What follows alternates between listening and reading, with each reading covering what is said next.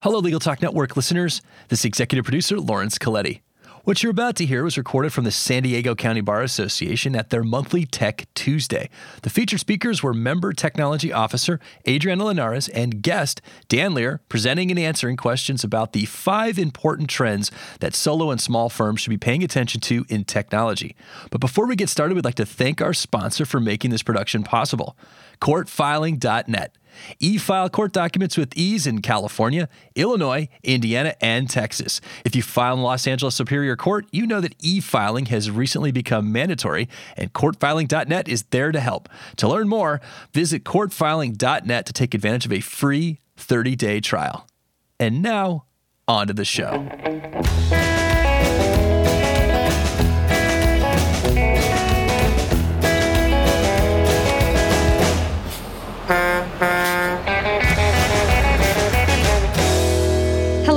And welcome to the San Diego County Bar Association's Tech Tuesday. I'm Adriana Linares. I'm the Member Technology Officer. Behind me is our speaker. He's behind me, right? I'm really excited to have Dan Lear here today. Before I let Dan talk to us about 5 important trends that solo and small firms should be paying attention to in technology, I want to remind you that as a member of the San Diego County Bar, you have the opportunity to come and meet with me and chat with me, whether it's here at the Bar Center or online. So please email me or look for a link on the sdcba.org website to make an appointment and come and talk to me about your technology questions and your practice management questions. It's my job. And part of my job is to help bring good, relevant, and exciting speakers to the bar. And I've definitely done that with Dan Lear, who's a dear friend of mine and really just one of the brightest, smartest guys in legal technology these days. And I know Dan will tell you a little bit about himself. And then that's it. And then we'll ask questions at the end. For those of you online, if you have questions that you want to ask Dan, please just input them into the chat online, and I will ask him those at the end when we do our hashtag AMA. Here we go. Thanks, Adriana. The management consultant Peter Drucker said, "The steam engine reached its greatest social impact around 1840. I'm going to go nerdy on you for a minute, so stay with me. This is kind of a long quote. With the railroad and the steamship. But technologically, it was completed about almost 60 years earlier. After 60 years, the speed of progress of any technology slows down very sharply. But that is when its social impact begins to gather momentum and steam." But Drucker didn't only talk about the steam engine. He actually talked about sort of what was happening in the information revolution today. And he said, "I expect by the year 2020 to see the end of gee whiz high tech and the beginning of the information society." And so I want to walk you through sort of what he was saying. And so, again, I've got my nerdy sort of slide up here. And he was saying that the technology as it related to the steam engine was actually completed in 1780. But it didn't have its fullest sort of impact on society until almost 60 years later. And then Drucker went on to make an analogy to our day. The technology that we see for computers or for the information age, most of what really powers sort of all of this technology that we see today, it was completed in kind of the middle part of the last century. And as Drucker said, around 2010, I predict that we'll get sort of to the same point we were at 1840, which is that the pace of technological innovation slows down, and we can talk about that. But that is when the full social impact of this technology is brought to bear on our society. And that's what I want to talk to you about today. And specifically, I want to give you, Adriana promised 5 things. I went with 2 risks and 3 opportunities. So it's 5 altogether, but not 5 in a row. So sorry about that. If you want to leave now, if you came for 5, you can hang up. I think it's a total of 5. Again, I'm a lawyer, so my math is not strong, but So as Adriana said, my name is Dan Lear. I run a legal technology consulting firm called Right Brain Law. And you can see my branding is strong there. It's kind of pretty consistent throughout. I have done a bunch of things. I am a Washington State licensed attorney. I was a technology attorney for a number of years. And then for about the last 4 years, I worked for a company called Avvo, that is a marketplace or a website or directory or the scourge on legal humanity, depending on where you come from. I can say that now because I don't work for them anymore. And I don't actually think that, but I have had many discussions about that, sort of along those lines. But now I do work like this independently, and I work for a number of different companies kind of at this intersection of law and technology. But I spend a lot of time talking to lawyers about technology. Adriana and other folks like that sort of bring me into these kinds of conversations. And I'm really pleased to be here in sunny San Diego talking with all of you and those of you on the internet as well. I'm glad that you're there too. I haven't forgotten about you. So I want to talk about two big risks that I see that lawyers or the legal sector face as a result of this rapidly transforming landscape. And then, like I said, we'll talk about three opportunities as well. So the two risks that I want to start out with are privacy/security. That's one risk. And then irrelevance, and that one sounds pretty scary, but I've got some cleanup at the end that I think will make that sound less intimidating. So I threw all my branding there in front of you a few slides ago. But by show of hands, who noticed the domain extension on my website? Was it who saw it as .com? Who thought it was .com? We got one bunch of people not paying attention or too scared to participate. Who saw .co? Okay, we got one .co. Other people weren't paying attention. That's all right. I won't judge. You're busy people. I get it. Maybe people didn't even know that .co existed. It is .co, by the way, and we were having this conversation earlier because whoever has rightbrainlaw.com, if you're out there, I'm coming for you. But did you know that there are actually domain extensions now .law and .legal? So let me tell you a story about domain extensions and email spoofing. So on the left, the relatively younger fellow is a guy by the name of Jordan Couch. He's a good friend of mine. He lives in Seattle, works in Tacoma, and he works for the Palace Law Firm, which is the logo I've got there in the middle, and that's his boss on the right, Patrick Palace. And so Jordan was telling me a story the other day that he received an email from Patrick that said, hey, wire money to this account or refund our client the following amount of money or whatever. And he got this email from the email there on the bottom. And I don't know, at first glance, if I got an email from the partner that I worked for that said, hey, wire this money this way, like, I probably wouldn't have questioned it. But if you look closely, the bottom one actually has an O in there, where their domain is actually, and I actually don't know if it's Palace Law, to be honest. I made this up, but this was what he told me is the case. There was an O thrown in there in the place of the A, which again, to me is pretty sneaky. And this is a real thing that happened to my friend Jordan. And so I don't know if you folks are seeing this kind of thing. I get these like phony Apple emails every so often, or like the Chase Bank where the domain is like Chase at blah, blah, blah, blah, blah, blah, blah, blah, blah. And they're usually not in very good English, so or the grammar isn't great. Thank my mom and my legal education for being able to not fall prey to phishing scams. But I thought this was really pretty interesting. And Jordan has actually received a few of these different kinds of emails. And so now what he does every time he gets these, or frequently if it seems somehow funny, he'll actually like text his his boss Patrick and be like, hey, did you just send me this email to tell me to pay this money? Because spoofers and phishers are getting really sneaky about the way that they do some of these activities. So what can you do? And I'll sort of already started talking about number 3, but we'll start with number 1. So what can you do about this new landscape of privacy? The first thing that I always say is please, for a variety of reasons, do not use commercial email for your legal work.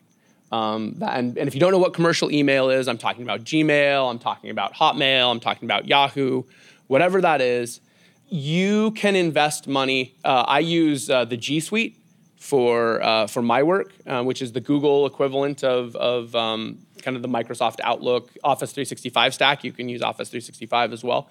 But it costs me $10 a month. You should pay the money to have have a and the reasons are it's just more professional, frankly. Like if you're exchanging email with a client, it really looks a lot better for it to be on your own domain. Frankly, it also gives you a lot of control. And I have not used Office 365, so I can't speak to that. But if you, as a partner, if you, or even an owner of a firm, if you hire anyone, be they associates or be they staff or whatever, you can automatically and really easily provision them with a new email address and a new Google Drive sort of, and it's like instantaneous. And if you, the beauty, again, this is, I know the cloud is not new, but as I've sort of become my own boss and I've been looking at this kind of stuff, the beauty is if you insist that all of the work product ends up in the Google Drive, the online drive, if they ever leave, if anything ever happens, all of the material is there and accessible to you. You don't have to go hunt their computer down. You don't have to do anything like that. So there's just a wide variety of reasons. The other huge reason is I still think there are at least relevant attorney-client privilege issues with using commercial email. When you use Gmail, and I've heard people say it this way, when you use Gmail, when you use Hotmail, you are the product. Yes, you're getting it for free, but that's because they are combing through your email and giving you contextual ads based off of what they find. Now, whether or not they are actually reading your email, whether or not it is exposing attorney-client privileged information, that's a discussion for a different time. But like, to me, that just like sort of, there's a baseline level of expectation of privacy that I think clients should have. And to me, these services just don't meet it. And it's so easy to buy a domain and get yourself set up. So the next thing I want to say, and I didn't talk about this, but this would actually get to the issue I talked about with Patrick and Jordan, is embracing client portals. And I put grudgingly on there because I have actually been a skeptic of client portals for a really long time. Now, I don't know if you folks know what that means, but like, I'm sure with your bank, a lot of times when your bank sends you an email, they send you an email that says, hey, we sent you an email. Log into your account to actually see what we sent you. And a lot of particularly practice management companies are moving in this direction. Your Clios, your MyCases, they have portals either where you can leave documents or theoretically interact with your clients. And what this does is ensures that you're not getting spoofed from some random other individual. You know, someone could spoof your client's email very easily and say, hey, I want my retainer returned or whatever, I'm firing you, right? And send the money to this account and you don't know any better. But if all the interaction is through a secure client portal, the likelihood, now again, nothing is fail-safe, but the likelihood that you're gonna run into a problem like that is much lower. And there are increasingly, especially with the cloud, lots of ways that you can get access to these kinds of technologies. And again, Adriana would be a great resource for you if you want to figure out how to set up a client portal for your firm. That's one of my favorite topics. There you go. Again, grudgingly, and the reason I say grudgingly is just because I'm not convinced it's a great consumer experience. Again, like I said, I hate it when my bank sends me an email. It's like the old AOL. You've got mail, right? And then I got to go someplace else to find out. But I think when we're dealing with material that is so important and should be so highly protected, and I think people are getting used to interacting on these platforms as opposed to through email. So I think it's something important. And then finally, kind of this really speaks to the example I shared a minute ago, which is just be security minded, right? If you get an email that seems even marginally fishy, no pun intended, there's no reason that you can't, give your client a phone call up the partner and say, hey, I just got this. It seemed funny. Can we just make sure before I go and make a decision here, having 2 signatories be required for checks, right? Thinking about what kind of encryption you use. And most of these services, be they Office 365 or G Drive, have pretty good encryption. But, thinking about what kind of encryption you use on your computer. And I personally am kind of believe in more openness and flexibility. Another great one is, and Adriana tried to turn me onto this years ago, and I finally only recently come around, use a password manager. The one I use is Dashlane. I think you like LastPass, right? Or I'm a RoboFormer. Okay, RoboForm. But doesn't matter. Yeah. Whatever, just pick one and use it. Yeah. I mean, that's a great, and they just automatically generate complex passwords for you. I think I paid like $60 for 3 years. And I was one of those people who really doesn't like paying for this stuff. But like, first of all, it's made my signing into all sorts, even old services that I've totally forgotten about.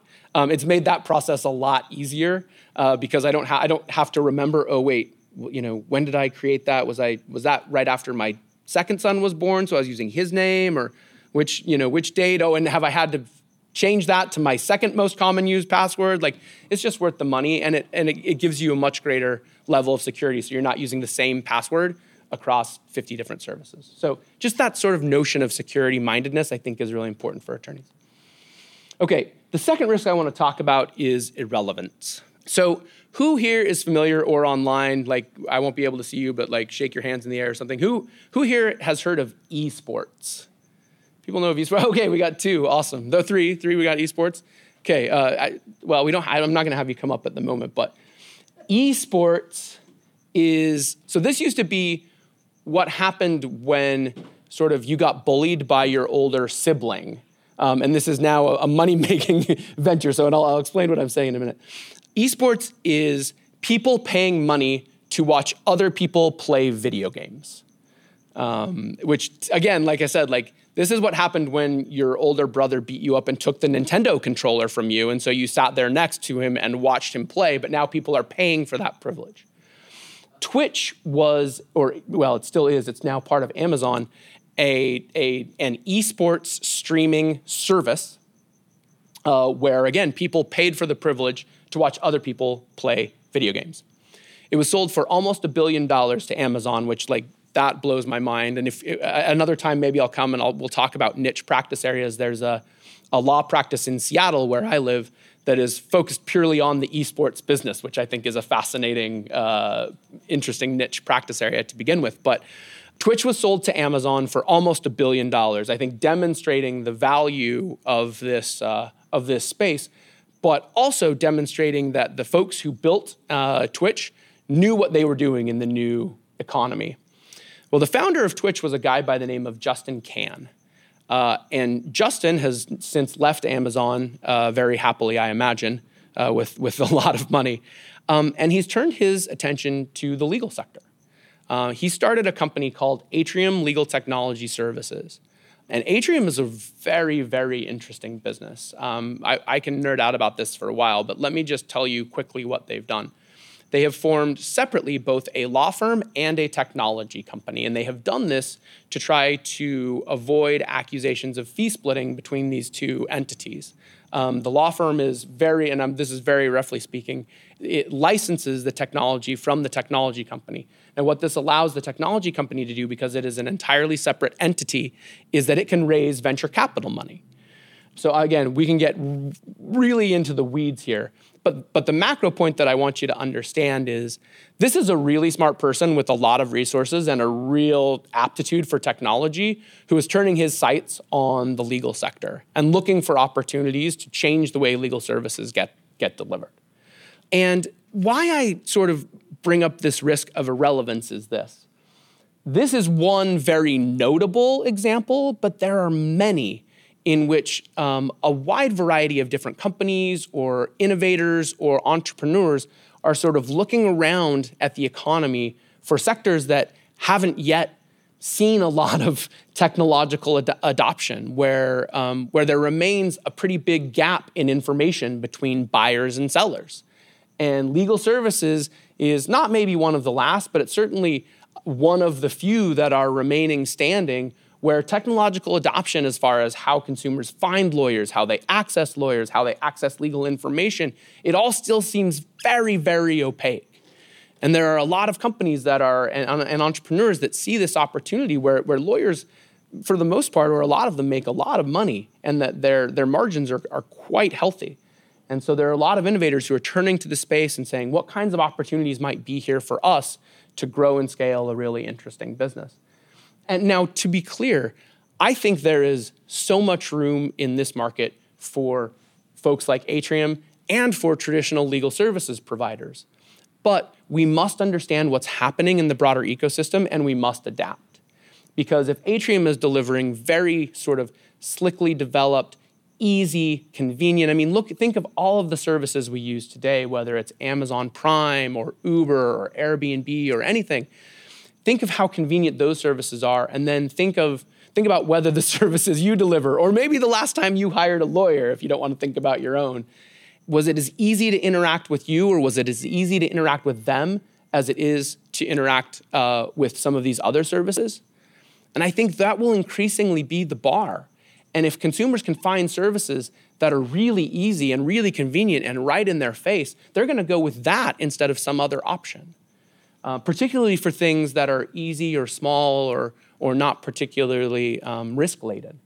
And so I think we really run a pretty significant risk of not necessarily losing out, but just becoming irrelevant because we're not meeting consumers where they are in the same way some companies are, like Atrium.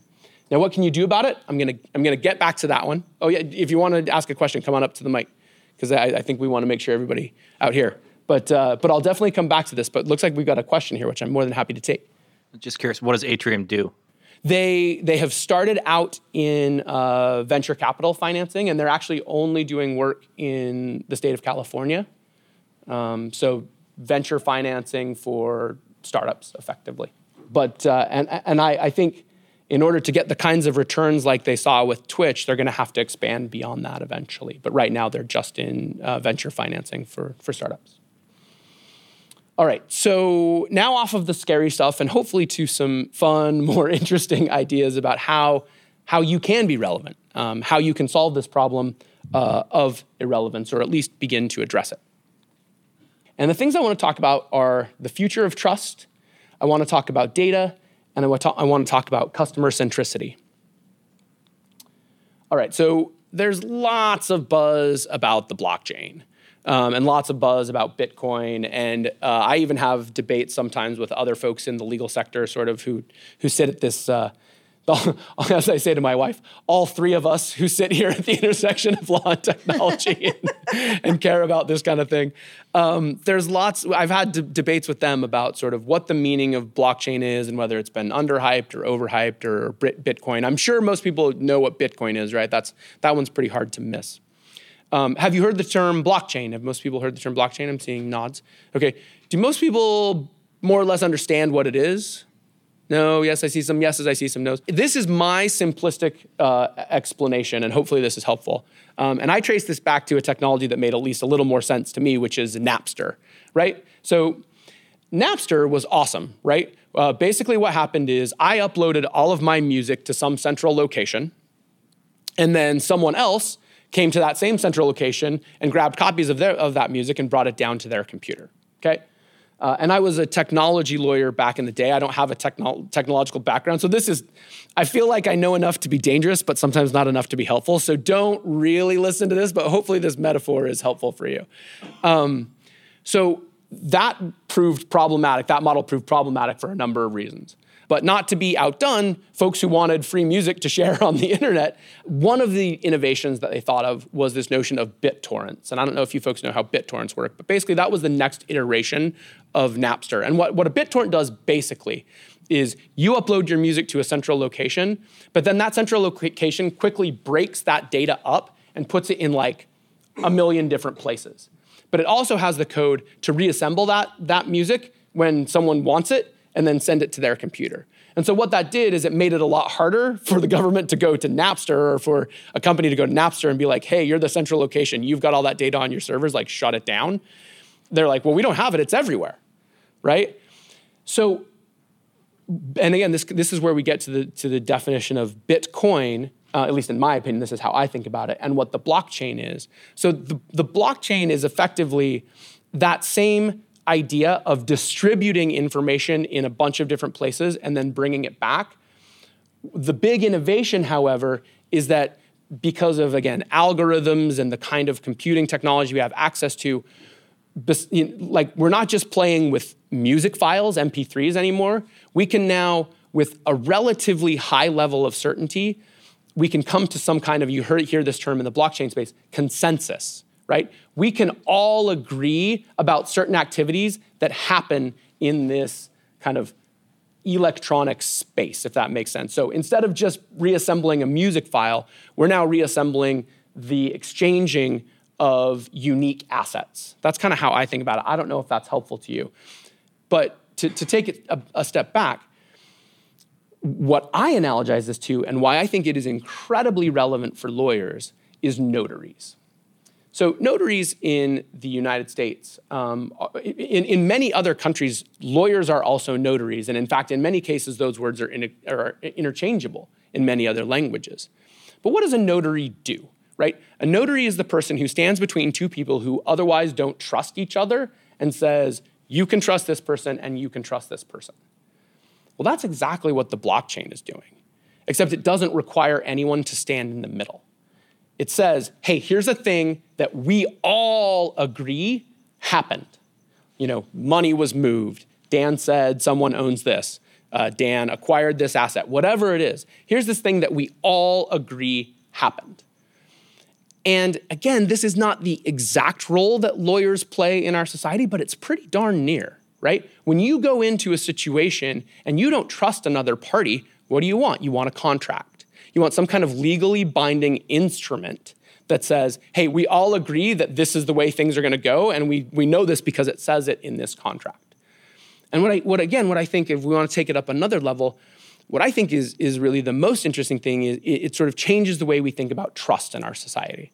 And again, lawyers and the court system and the legal system have been major agents of trust in our society. And so really understanding how these kinds of technologies are going to change the way we trust and rely upon each other is really, really important. So that was kind of my high level one. And I do have some good suggestions, some specific suggestions for you on the next couple. But as far as blockchain, I would just say this is something that is really key, if only to understand. Lawyers understand, because and I see lawyers right now opening up practices in blockchain or Bitcoin, and I think that's an interesting opportunity as well. But again, just simply understanding that we now have this technology that creates this trust where otherwise wouldn't have existed, and that was a central role of the legal sector is really important. So the second thing I want to talk about is data. And I don't know if you guys have heard this. A lot of people are talking about sort of the increasing value of data, both for good and bad, to be honest. But we are now awash in massive amounts of data, right? This is what Facebook is using to give us certain advertisements. It's what Google's using to serve us those ads for our email. It's what there are data brokers and heavy data analysis going on about how people behave and the things they do. And we walk around with these devices that tell people where we are at any given time. And there's all of this these massive amounts of data that we now both can aggregate and analyze. Now, for some larger firms, kind of understanding, I had a friend who a number of years ago actually was working on a project to consume all of the billables for a large firm and then do some data analytics on that to figure out sort of where were they overcharging, where were they undercharging, where were their opportunities, that sort of thing. If you work at a large firm, that may be something you want to explore. But I imagine a lot of you are solo or small firm attorneys. And data analytics for you is actually really easy. And I sort of jokingly say this sometimes, but I think data analytics for small firms, it starts with counting. You don't need to know any fancy mathematical equations. You don't need to understand data analysis. Again, as lawyers, I think a lot of times we at least are not naturally inclined. It's not anything we were ever taught in law school, that kind of how to look at the numbers that our business generates and how to make decisions about them, or even to collect that information. I was talking to a law practice management advisor who said she has clients that are months behind in just getting their bills out and getting their time recorded. And I won't even talk about the business implications of those kinds of decisions, but to just begin to count the things that happen in your law practice is a great way to begin to collect the data that will then enable you to make smarter decisions about your practice. So whether it's and really trying to be specific about this. I think even marketers at big companies throw up their hands a lot of times and say, we don't know whether our marketing is working, but beginning to just ask yourselves the question of, to what extent can I know? How much more can I know? Is it visitors to my website? Is it the email that I send out? Is it the networking that I do? How are those clients, for example, coming to me, and how much are those clients worth? Just basic information about kind of how your law practice works will enable you to make better decisions. And the next point I wanted to make is lawyers with data will win. So I was at, I don't know if folks are Clio users in here. I know Adriana is a big Clio fan, but Clio is a law practice management technology, and they throw a big party every year called the Clio Cloud Conference. And I went to that a couple of weeks ago, and there was a fellow by the name of Ed Walters who runs Fastcase, which is a legal research company, talking about data and kind of pitching the importance of this understanding data and how kind of what types of impacts it can have on our practices. And so Ed was up there talking for like 45 minutes. He gave what I thought was a really compelling speech. And then a guy raised his hand in the audience and said, yeah, I just want to share a quick story with you. So he's like, I run a personal injury firm. We've got, I think he said 6 people, handful of lawyers and some staff. And he said, there was this particular type of settlement. I don't recall what it was, or I don't even know if he said it, but there was this particular type of settlement where we really felt like our claims were getting under-evaluated by the assessors, right? Like we felt that they were worth more, and we just really felt like we were just continually getting less than we thought we deserved. And he said, so what we did for a year or 2 years was we just collected a bunch of data on kind of where these claims were falling, both out in the world and also at our firm. And it turned out that the number overall, the average, was much higher than they had been getting, or at least it was much closer to what they thought they were worth than they had initially been getting. And so once they sort of had this data, they started coming back into the meetings with the claims adjusters and saying like, no, listen, we have statistics that prove that the claim is worth this.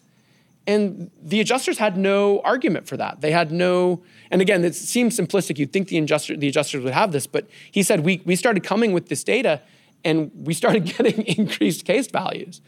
And so data is increasingly persuasive in our society, and it's available. It's really not that hard to collect. And again, like I said, sort of even with this little example, lawyers with data often will win more than those who don't have it. And then finally, this is just my sort of last nerdy push here. And I don't claim to understand this stuff particularly well either, but I think we all would benefit from a better understanding of statistics. And standing here in front of you on election day, no matter where you fall on the political spectrum, I think many people, maybe not all, but certainly a lot of the pundits and the people who suggested that they knew what the outcome of the 2016 election would be were proven wrong. And I've read a little bit about this, and what they said is, and I think this is so important, what they said is, just because we said a given outcome was more likely than not, it doesn't mean that the unlikely things don't happen, right? And I think that is such a fascinating insight. And in fact, they said things that we don't expect to happen all the time. And so we need to understand better sort of what probabilities mean, because I believe as we get a better handle on the data that is coming out of our judicial system, people are going to make courts, legislators, whomever it is, are going to make decisions that affect lawyers' livelihoods based off of statistics. And so understanding statistics better will benefit us greatly. Hello, listeners. This is Lawrence Coletti again, sneaking in to take a quick break to hear a message from our sponsor. Audio engineers, please cue the music.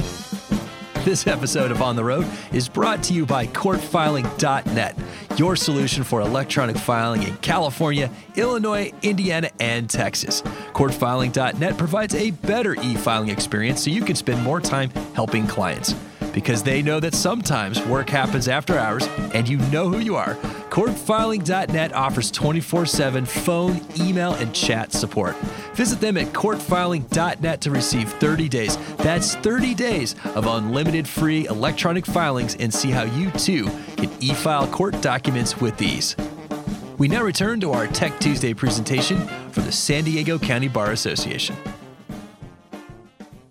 And finally, the last thing I want to talk about is customer centricity. And I think of this as the antidote to irrelevance. And this is another sort of big idea. Amazon and Jeff Bezos have been sort of viewed as being big advocates of this notion of customer centricity. But I actually think, again, for solo and small firms, there are a lot of simple things that you folks can do, like tomorrow, that will help you become more customer-centric and actually sort of be relevant to your clients and in today's economy. And so I want to just give you 3 examples. The first thing I want to talk about is embracing the review economy. Having worked for Avvo for a number of years, I would get in front of groups of lawyers, I'm sure not lawyers like you, but other lawyers, and I would sort of try to paint this picture of here's where the legal sector is going, and here are the things that you need to be aware of, or like, here's blockchain. And they'd be like, okay, Dan, that's great, but I want to talk about that negative review that I have on your website and how you're going to take it down for me tomorrow. And I'm totally happy to have that conversation. In fact, I'll jump into that just for a moment. But folks, the ship has sailed. If any of you want today to go claim danlear.sucks and write a screed about my presentation or the content that I brought today, there's nothing I can do to stop you. I mean, maybe I can say you're infringing on my name, but finding you if you move to Malaysia or wherever and you hide, there's nothing I can do. That's definitely a worst case scenario. But might a client say, and listen, I have trolls. There was a guy who was following me around on a bunch of the publications that I was writing on, and he would write in the comments, I assume it was a he, maybe it was a woman, Dan's not a lawyer, he doesn't know what he's doing, he never really practiced, he's a phony, blah, blah, blah. I have lived this too. So and I'll say, my wife and I rent our basement out on Airbnb. And occasionally people say unkind things about our house. And again, I know it's different than legal, but it's not entirely different. And so we need to understand that people are going to say things and people are going to give us feedback. And that's exactly what I want you to remember. People are going to give us feedback about our professional activities. And a lot of lawyers just want to either make the internet go away or they want to pretend it doesn't exist. And I just don't believe that we have the opportunity to either make it go away or pretend it doesn't exist any longer. And if you do get a negative review, just as a quick aside, here's just my quick pitch for what you should do. The first thing you should do is you should respond. I absolutely recommend that you respond. Do I recommend that you respond right away? Well, that's where you need to check yourself and make sure you're in the right frame of mind to do it. But I absolutely recommend that you respond. How do you respond? Well, the first thing you do is you say thank you. And you know why? Because this is someone who has taken time out of their day to tell you how you can improve your services. Now, again, it may sting a little bit. They may be 90 to 95% wrong, but somewhere in there's a gem of information that you can take away that will help you improve the way that you deliver legal services. The next thing you do is you apologize. And you do not have to apologize for the outcome, right? If they're complaining about the way things shook out, you don't have to apologize for anything else that's related to the law, but you can apologize and say, hey, we strive to have a level of customer service at our firm, and it appears that level was not met in this case. And I'm sorry about that, right? You're not saying I'm a bad lawyer. You're not saying we failed in court. None of that. You're simply saying, hey, this is what we aimed for, and we clearly didn't meet it. And then I honestly recommend that you offer a remedy. And I have seen some lawyers on public Facebook say, contact me and I'll give you a full refund. Now, I'm not recommending you do that. That's up to you. But you can absolutely say, please contact me and let me know if there's a way that we can make this right. And you know what? The reason that you're doing this is not to salvage that customer, right? That client is probably lost to you. But you're doing it for the 5 or 10 or dozens or hundreds of people who are going to see this negative review and they're going to be like, is this true or what? Or, is this person really this way? And then they're going to read your response. And they're going to see that you're not reactive, that you don't get angry when the chips are down, when things aren't going your way. They're going to see that you're an honest, hardworking person and that you're striving to make customers happy. And that's going to go a long way. I also highly recommend that lawyers ask for feedback. And you can do this any number of ways. You can leave a link in your footer that says, hey, are you happy with our services? Leave us a review on Avvo or Google or whatever your preferred platform is.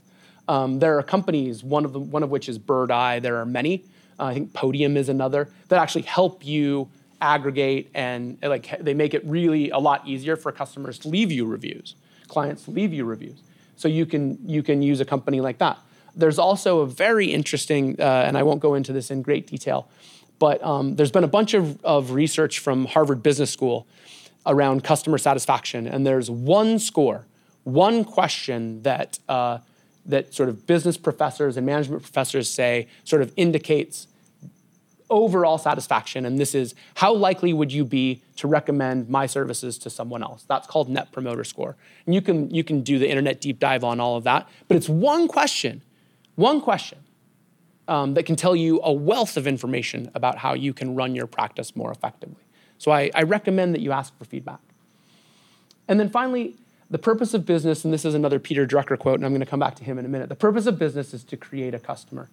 I do think to some extent, and I think it's not always our fault as lawyers, sometimes we think we are in business to lawyer. We think that we exist because who would write the briefs or the contracts or argue them if we didn't do it? And the reason we exist, and the reason, and I know there's been some recent changes in California, but the reason that many bar associations enjoy self-regulation is to protect consumers. And so the reason we exist is to help people with their legal issues, to deliver legal services to them. And so please, just as you think generally about why your law firm exists, I've heard other people say, like, if your law firm disappeared tomorrow, would anyone know or care, or would it matter? Or would they notice? And if the answer to that question is no, then I think that's a great place to start to figure out, how can I run my practice in a more customer-centric way? So in summary, the risks are privacy, security, irrelevance, and to some extent neglect. I know I didn't really hit on that one, but it's this notion, like I said, it's the flip side of customer centricity.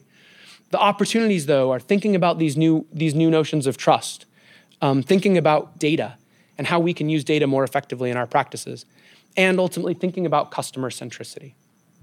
And I want to finish where I began with Peter Drucker, because after he said, I expect by the year 2010 to see the end of the gee whiz high tech and the beginning of the information society, he said this, and this is what I think, this is what gets me so jazzed about this space. The question will be, what will the dominant groups be like? What will they need to be able to function, to achieve, to contribute, and to set an example of a good society and a good life? And that, I believe, that is why I became a lawyer, because lawyers are the ones who interact with the rules of society. We are the ones who get to help decide sort of what will it mean to be a good person and to have a good life. And I think there are so many interesting and amazing opportunities at this intersection of law and technology if we as a profession can figure out how to harness this power and use it to help ourselves and to help our clients. Thank you so much for your time. I really appreciated being with you. Here's information where you can track me down. If you would like a copy of the slide deck, you can just get it at that link there at the bottom. And I think we've got, 15 minutes to do questions and answers. First of all, if any of you have any questions, please ask Dan. You don't even have to get up. I can repeat the question for people listening online. She will be your voice. I will be the voice. But I did want to say a couple things just as a side note, because I thought that many of your tips and suggestions were great, specifically on answering bad comments or reviews that we get online. But I did have a couple of notes that, as a member technology officer, I could not pass up on just talking a little further about secure client portals, because this is one of my big pushes for the past couple of years and into the future. And you mentioned, did you say the bank or the doctor? I said the bank. Okay. Yeah. So how many of you, and at least now in the audience, how many of you use secure client portals to communicate with your clients? Nobody. Okay. You do? Great. We got a half. A little bit. Yeah. Do you use a modern practice management program that makes it easy for you to do that? Okay, so for everyone listening online, one of our attendees uses Clio, which is a great example for me to be able to talk about what a secure client portal is and why I think they're so important. Now, whether you use Clio or MyCase or Zola or whichever one you use, all right? If you're using Practice Panther, Bill for Time, all those. Yeah. If you're using a modern practice management program, which is cloud-based, on top of the fact that it helps secure your own data, one of the things I think they do best is help you secure client communications. So in today's world, how do you communicate with your clients? Email, phone calls, and text messages. What do you think are the 3 least secure ways to communicate with anyone today? Spoiler alert, it's the 3 she just said. So exactly, the 3 ways that we all communicate with each other are the worst ways as far as technology and privacy goes to communicate. So in the old days, when I would consult before the web was such an easy thing to use and practice management programs were so affordable, I would have to say to a small firm, it's going to cost you $8,000 to have a server, and even portals weren't that good back then. But today, for $60 a month per user with any of these programs, part of what you get are these secure client portals. And not only do they just create a secure communication location for you to exchange information, but I honestly think that from the lifestyle approach of everyone trying to find work-life balance and not get so bombarded by emails, text messages, and phone calls, if you start moving your practice to a place where your clients are used to communicating with you through a portal, you're making it easier for yourselves, you're communicating with them in a way that they're actually used to, because that's how I communicate with my doctor. I don't even want to talk to my doctor. I want to send him a note, and I'll tell you, when I send him a note at 7 o'clock in the morning, he's replied to me by 9 o'clock in the morning. Now, that's because one of the things he does is he gets in the office and he looks at the messages, but it's a lot more likely he's going to respond to me that way than getting in a line of phone calls, right?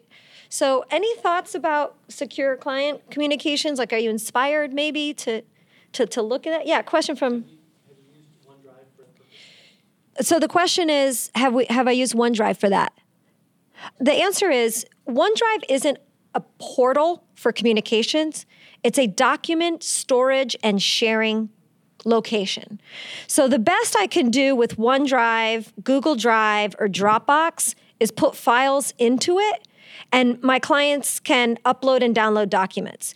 What I can't do there that you can do with a real portal is post messages, send them calendar invites, send them contact information, and put my bill. I mean, you can put a bill on there. Alert them to the fact that you need to be paid. Yes, right. Or even have them pay you in said portal. Yeah, that's right. So that's the other benefit to the portal is it adds sort of text messaging and uploading and downloading documents a lot easier.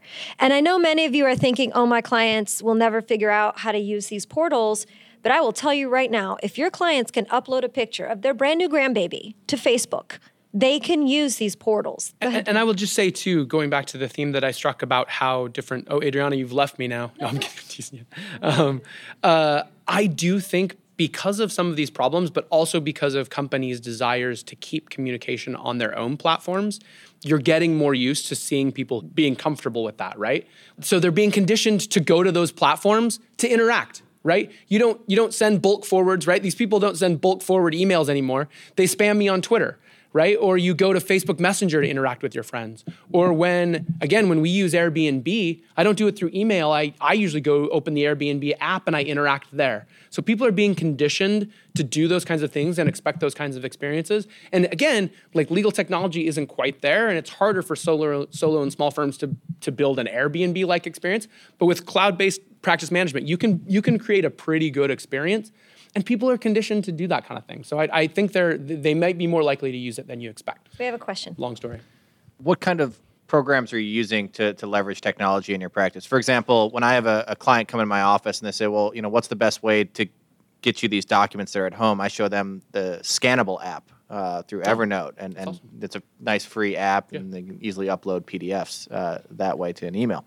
What other types of technology are you using other than portal management? So the question from the gentleman was, what other technologies are you using or would you recommend for creating this environment for making it easier to work with or communicate with clients? And one of the things you said, which I think is so cool, is you actually show your clients how to use a scanner app on their phones in order to be able to scan financial documents or something. And then how do they deliver those to you? Email or text, whatever? Yeah, usually email. Okay. We've been using MyCase for our practice management, and we've been using the portal almost exclusively. Oh, good. And it's made things a lot easier. So I just want to repeat what you said again for the members listening online. So you use MyCase, which of all the practice management programs, MyCase has always been known as having a really good client portal. And you also just said, since you've started using it with your firm, it's made things a whole lot easier. Testimonial.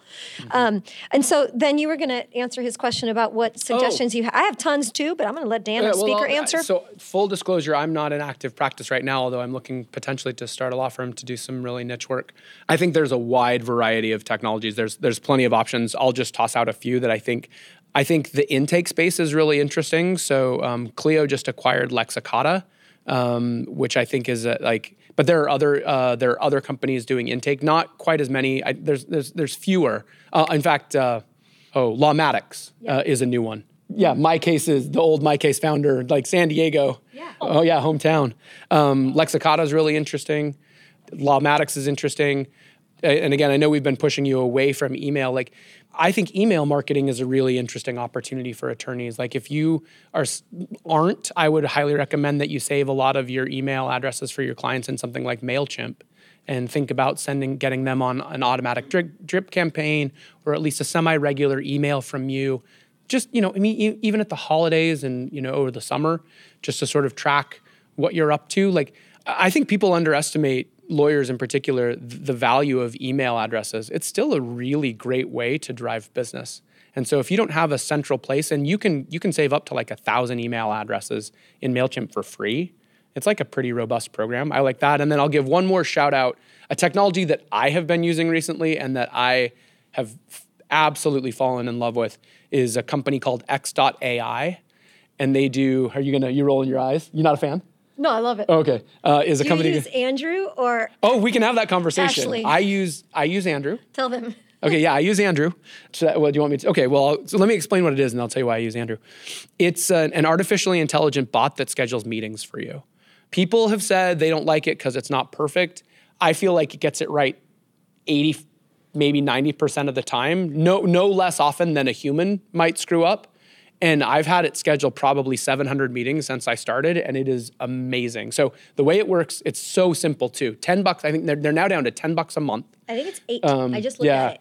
So you sign up, you give them your email address, and it takes like a little bit of getting used to, but not much. And let's say like Adriana and I are in different cities and we want to set up a conference call. We often are. So I email Adriana and I say, hey, and usually and you can do it on the end of a thread that's already been going. It doesn't have to be a new email.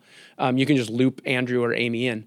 But you just loop in this email address that they give you. It's Amy or Andrew at X.AI. And you basically say, hey, Amy, find 30 minutes for me and Adriana to talk next week. And you can set defaults, so it asks Adriana for her phone number, or Adriana gets sent my phone number. There's like you can set different times, you can control all of the scheduling, and then Amy or Andrew will separately, completely uninvolved from me, email Adriana and say, hey, Adriana, Dan's available at 3 p.m. next Monday. Does that work for you? And Adriana can say, no, that doesn't work. How about the following Tuesday or whatever? And again, 95% of the time, the AI is good enough to read it and adjust. And I've used it to schedule, they can schedule meetings up to 4, including you, or maybe, 5, including you. So like those, like that, what's the scheduling tool that everyone uses that Schedule-ly? No, there's one where you Calendly. the one that everybody goes to and you like say, I'm free at this time, I'm free at that time. Doodle.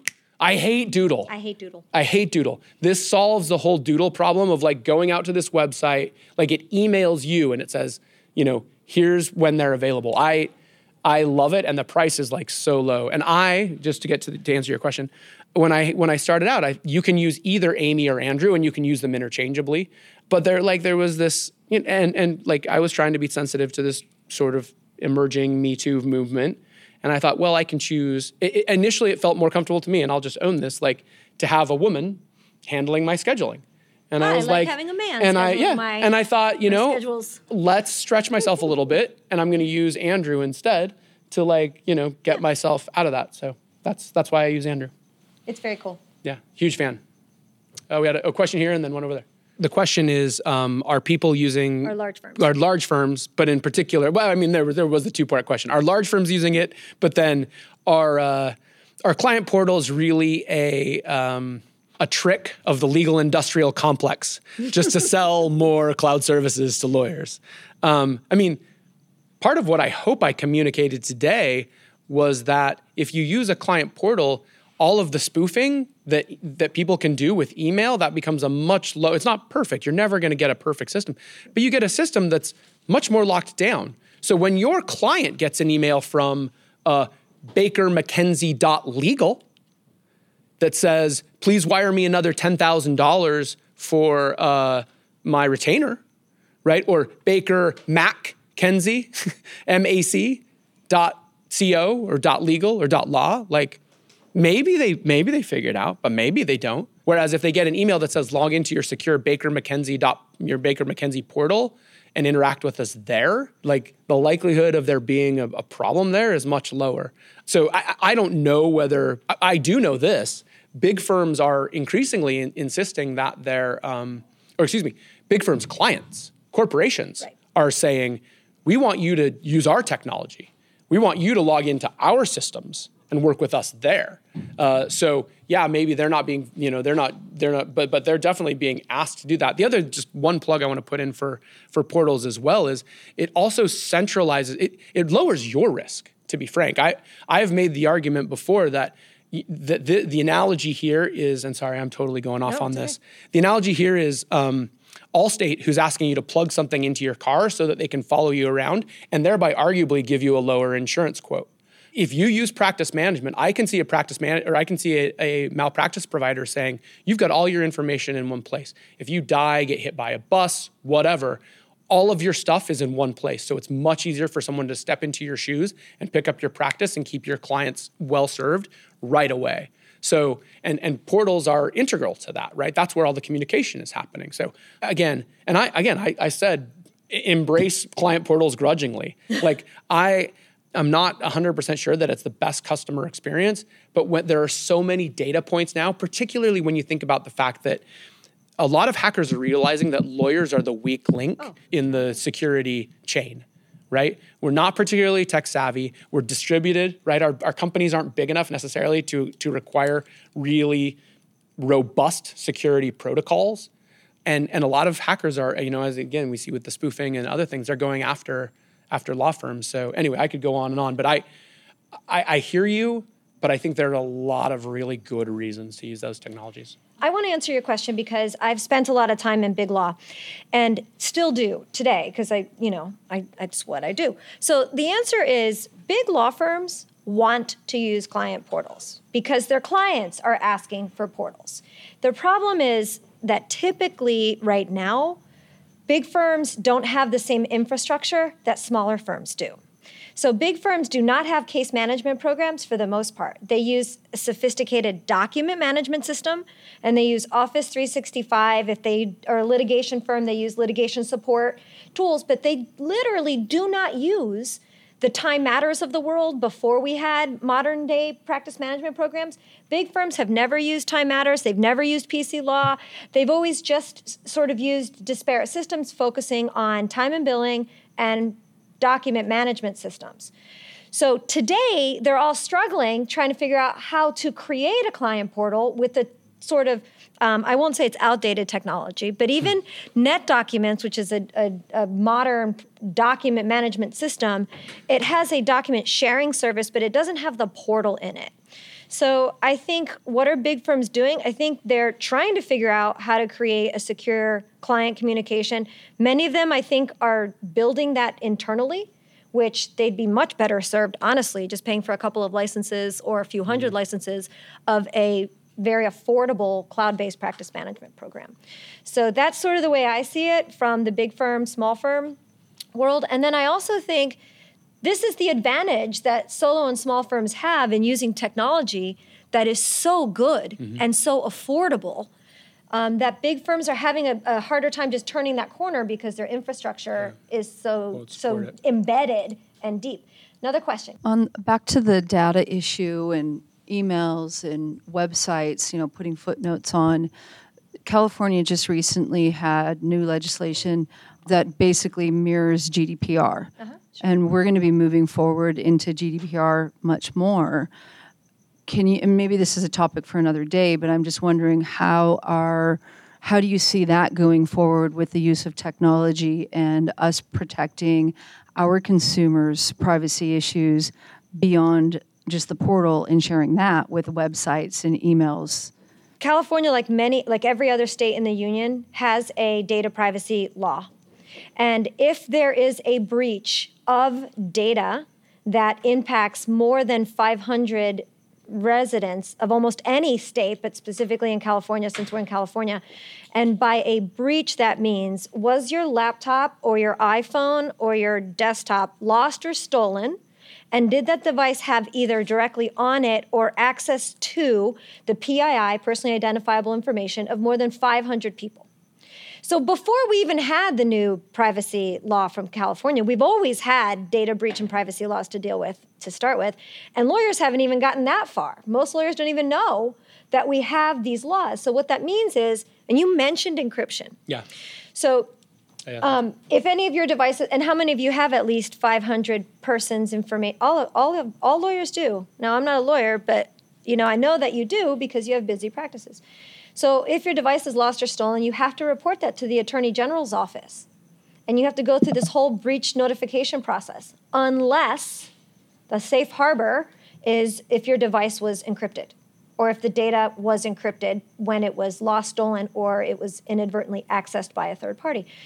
So first of all, we've had these things to deal with. So now we're layering on top of it how we're going to be using the data that comes from website visits and cookies.